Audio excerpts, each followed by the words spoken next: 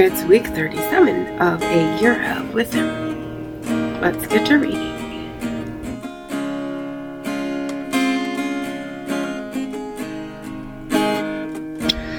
Day 259. Job 19 and 20. Then Job answered, "How long will you torment me and crush me with your words? 10 times now you have reproached me. Even if I have truly gone astray, my error concerns me alone. If indeed you would exalt yourselves above me and use my disgrace against me, then understand that it is God who has wronged me and drawn his net around me. Though I cry out, 'Violence,' I get no response. Though I call for help, there is no justice. He's blocked my way so I cannot pass. He has veiled my paths with darkness. He has stripped me of my honor and removed the crown from my head. He tears me down on every side until I'm gone. He uproots my hope like a tree. His anger burns against me, and he counts me among his enemies. His troops advance together. They construct a ramp against me and encamp around my tent. He has removed my brothers from me. My acquaintances have abandoned me. My kinsmen have failed me, and my friends have forgotten me. My guests and my maidservants count me as a stranger. I'm a foreigner in their sight. I call for my servant, but he does not answer, though I implore him with my own mouth. My breath is repulsive to my wife, and I am loathsome to my own family.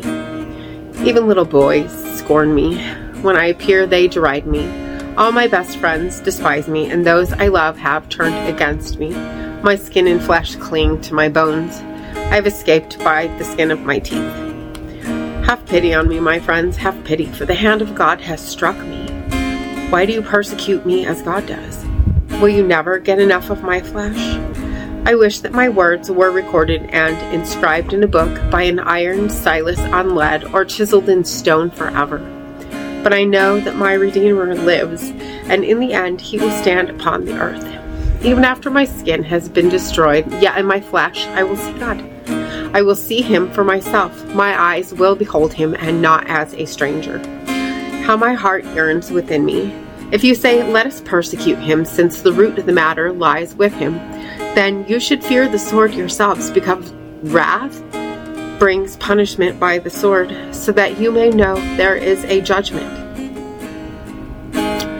Then Zophar the Naamathite replied, "So my anxious thoughts compel me to answer, because of the turmoil within me. I've heard a rebuke that insults me, and my understanding prompts a reply. Do you not know that from antiquity, since man was placed on the earth, the triumph of the wicked has been brief, and the joy of the godless momentary? Though his arrogance reaches the heavens and his head touches the clouds, he will perish forever like his own dung. Those who had seen him will ask, 'Where is he?' He will fly away like a dream, never to be found. He will be chased away like a vision in the night. The eye that saw him will see him no more, and his place will no longer behold him. His sons will seek the favor of the poor, for his own hands must return his wealth. The youthful vigor that fills his bones will lie down with him in the dust. Though evil is sweet in his mouth, and he conceals it under his tongue, though he cannot bear to let it go and keeps it in his mouth, yet in his stomach his food sours into the venom of cobras within him. He swallows wealth but vomits it out. God will force it from his stomach. He will suck the poison of cobras. The fangs of a viper will kill him. He will not enjoy the streams, the rivers flowing with honey and cream. He must return the fruit of his labor without consuming it. He cannot enjoy the profits of his trading. For he has oppressed and forsaken the poor. He has seized houses he did not build. Because his appetite is never satisfied, he cannot escape with his treasure. Nothing is left for him to consume, thus his prosperity will not endure. In the midst of his plenty, he will be distressed. The full force of misery will come upon him. When he has filled his stomach, God will vent his fury upon him, raining it down on him as he eats. Though he flees from an iron weapon, a bronze-tipped arrow will pierce him.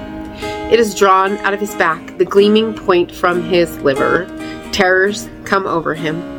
Total darkness is reserved for his treasures.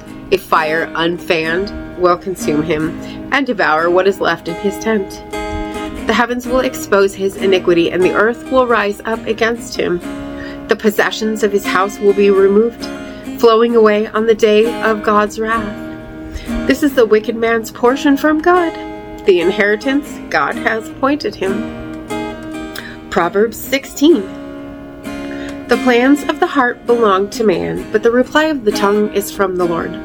All a man's ways are pure in his own eyes, but his motives are weighed out by the Lord. Commit your works to the Lord, and your plans will be achieved. The Lord has made everything for his purpose, even the wicked for the day of disaster. Everyone who is proud in heart is detestable to the Lord. Be assured that he will not go unpunished. By loving devotion and faithfulness, iniquity is atoned for, and by the fear of the Lord, one turns aside from evil. When a man's ways please the Lord, he makes even the man's enemies live at peace with him. Better a little with righteousness than great gain with injustice. A man's heart plans his course, but the Lord determines his steps.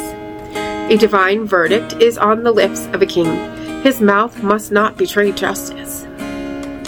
Honest scales and balances are from the Lord. All the weights in the bag are his concern. Wicked behavior is detestable to kings, for a throne is established through righteousness. Righteous lips are a king's delight, and he who speaks honestly is beloved. The wrath of a king is a messenger of death, but a wise man will pacify it. When a king's face brightens, there's life. His favor is like a rain cloud in the spring.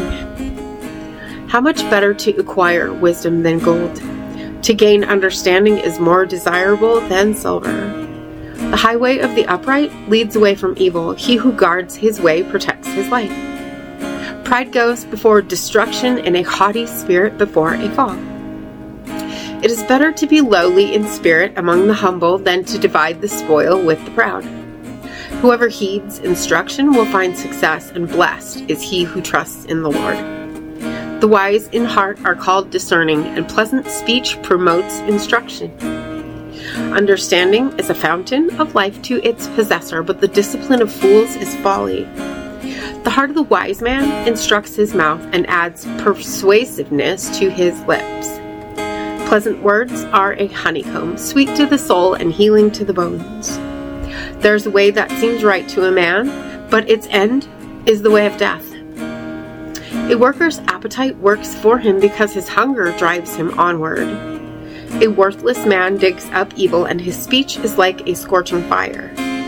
A perverse man spreads dissension, and a gossip divides close friends. A violent man entices his neighbor and leads him down a path that is not good. He who winks his eye devises perversity. He who purses his lips is bent on evil. Gray hair is a crown of glory. It is attained along the path of righteousness. He who is slow to anger is better than a warrior, and he who controls his temper is greater than one who captures a city. The lot is cast into the lap, but its every decision is from the Lord. And as always, thank you so much for being here today. If you haven't already, hit that subscribe button right there, and I will see you without tomorrow. a doubt, Maranatha. you'll carry me out of the storm. I'm standing at the crossroads, I'm lost without a clue. I need a big pink neon sign to show me what to do. I thank you, Lord. It glorifies you when you're the only answer.